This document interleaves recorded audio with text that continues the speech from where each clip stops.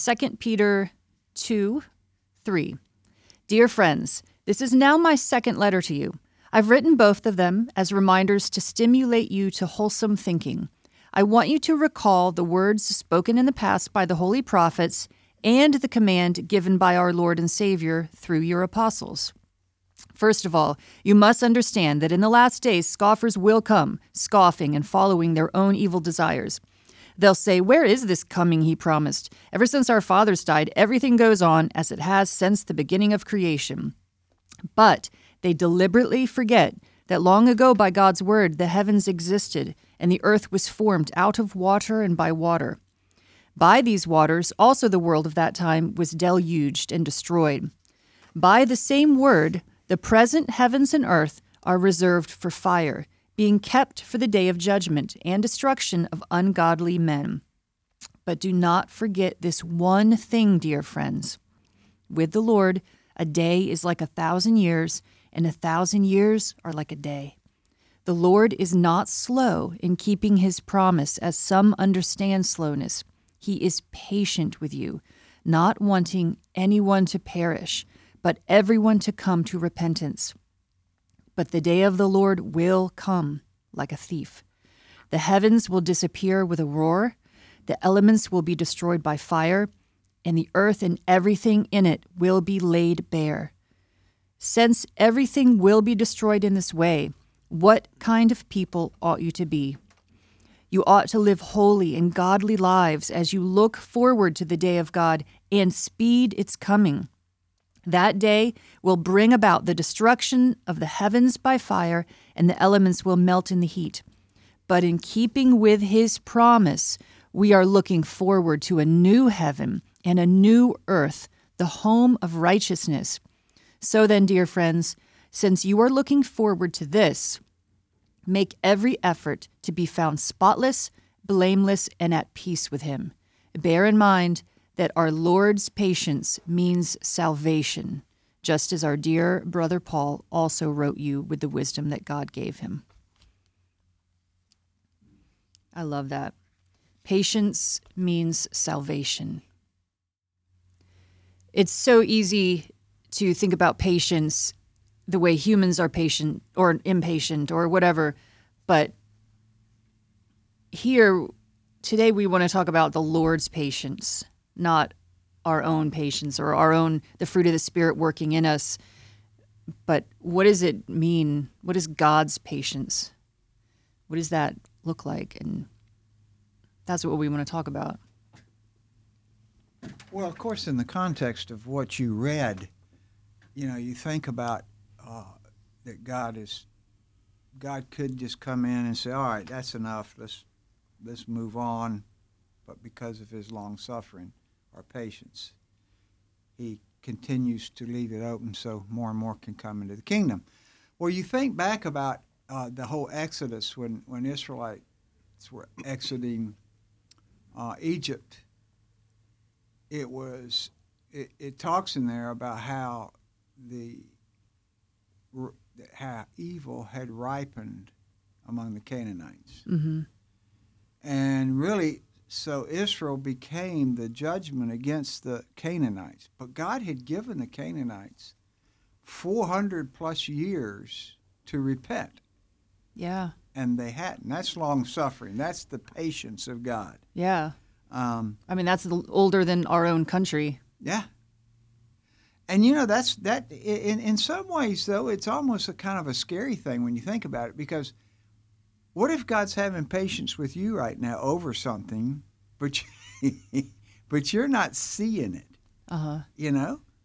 What if there's something going on in your life, something that you're doing, and God maybe has convicted you some here and there, but you've kind of dismissed it. But he's being real patient with you before he allows the, not judgment. But like consequences? The consequences, before he even allows the consequences of the sin maybe that you're walking in or what you're doing to manifest. It's just like, if you're stealing cookies out of the cookie jar, it doesn't mean somebody doesn't know. Yes. Just because you're getting away with it. Yeah. at the time. Yeah. So it's interesting, God's patience, even in all of that, where He may give us warnings, He may show us situations, or, He may bring us up to the edge that we finally get it. Oh, God, I'm sorry. And we don't fall over, or we don't end up in a big mess, Mm-hmm.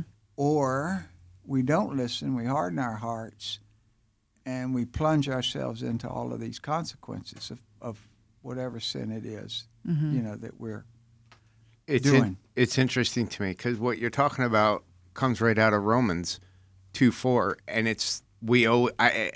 I always miss this. I shouldn't say we always miss this. I never caught this, but it reads, "Do you despise the riches of His goodness, forbearance, and long suffering, not knowing that the goodness of God leads you to repentance?" So I've always I know the goodness of God leads us to repentance. I know that. But it was the forbearance and the long suffering and the riches of that. Mm-hmm. Mm-hmm. Right? So it's to what you're saying, that's exactly the point, is that we might not even realize yet because we haven't come to the realization of that, what we need to repent of or turn from. Yeah.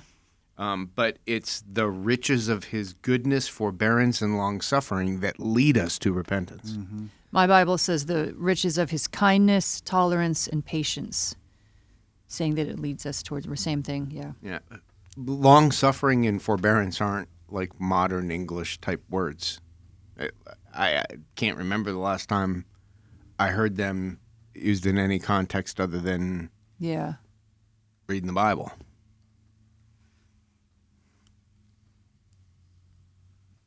I thought it was interesting when you were looking in the concordance before we turned the mics on, David, that long suffering seems to be attributed to God. Right. And patience seems to be more attributed to man. Mm-hmm. That's interesting. Yeah, and in the context of the two words and what it's used, but yeah. It's interesting because you think about long suffering as opposed to, typically we think about patience, we think of it in the moment. I'm impatient in traffic. I'm impatient with you. I'm impatient with this. And we think of that in the moments. With long suffering, it means that I'm willing to put up with you or something for a long time. Mm-hmm. I think that's kind of the difference. And I think when you think about God, none of us seem to be willing to put up with too much for a long time, But God can do that. That's the beauty, is that God can do that. He can put up with our mess for a long, long time. I guess a lot of it, too, is He has the advantage of knowing what it looks like ultimately, Yeah. He also knows what's best for us ultimately, and it's His goodness that leads us to repentance. So it makes sense that He knows. I mean, a good one is when we think about the parable of the prodigal, and the father waiting for his son to return. Not like going about his business. Well, maybe he will. Waiting for him because he knew at some point he would return. Yeah. His father knew it, and he waited patiently for him to return. He didn't pursue him, right? Because he knew that his son probably had to learn, experience, go through whatever it was he had to go through until he reached a place that he would come home, still not understanding who he was, of course. Yeah. And then his father waiting on him and then running to him. I love it. That's one place in the Bible where God runs, Yeah, yeah.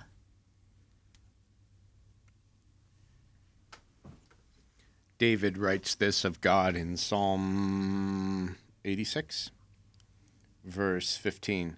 But you, O Lord, are a God full of compassion and gracious, long-suffering and abundant in mercy and truth. So to me, God's attribute, characteristic of long suffering ties into his grace and mercy. I think it's almost like an adjective of his grace and mercy. It seems to be preceding that.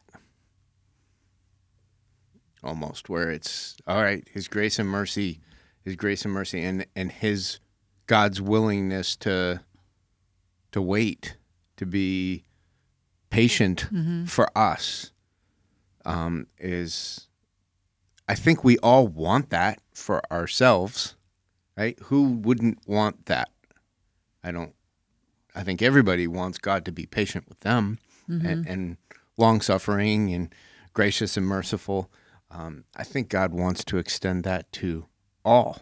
Yeah. I think that's kind of the message of Jesus, if you ask me, right? And what Jesus did was he made a way for all of us to receive this. And took upon himself all of our mess, all of our sin, if you I know it's sin, but it's really just all of our mess.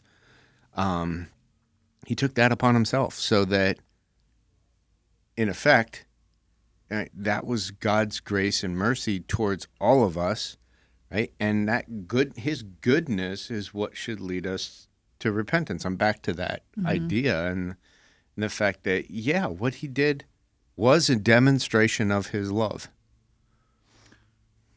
I think we have to also remember that long suffering is an attribute of love. Yeah. You know, so that when we read passages of God's long suffering and all that, like you were saying, it's part of his mercy and all. Yeah, it comes back to this is the God of love, and so he is long suffering out of his love for us, out of his love for his creation and everything. But sometimes the frustrating part is that when we, as humans, are suffering, we want God to be very short suffering. Yeah. You know? Yeah. Hello, God, please, could you shorten this suffering time? You know? We mentioned it on our earlier podcast about the saints in heaven who had been beheaded in Revelation 15, and they had gone through all that horrible stuff, but still they were praising God and like, your ways are just, your ways are true. So, they were dead, but they were with the Lord, which is better than being alive in the body. But that was their testimony. Yeah. I'm just reflecting on the word long suffering. It is. Love is patient, love is kind, right? That word patient means long suffering. They're synonymous in that case. So, long suffering. So that would incline me to think through that in the fact that God's longing for us to turn to him, right? To accept his love. I think David kind of mentioned this with the prodigal a little bit ago, right? That father was waiting, longing for the return of his son. So I'm starting to, we like to put long suffering and short suffering in the context of time, but it could also mean desiring, right? And that's kind of where my head's at right now. God's desire is for us to accept his grace, his mercy, his love, his kindness, his goodness. He wants us to accept that.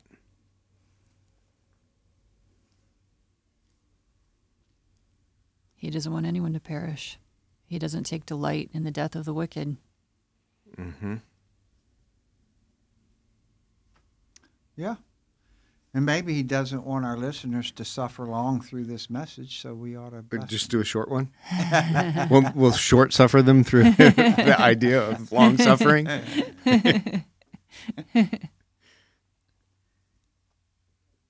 Well, you know what? That's fine. Let's bless the listeners. We're going to do a short one. Yeah. I like that. Yeah, I bless the listeners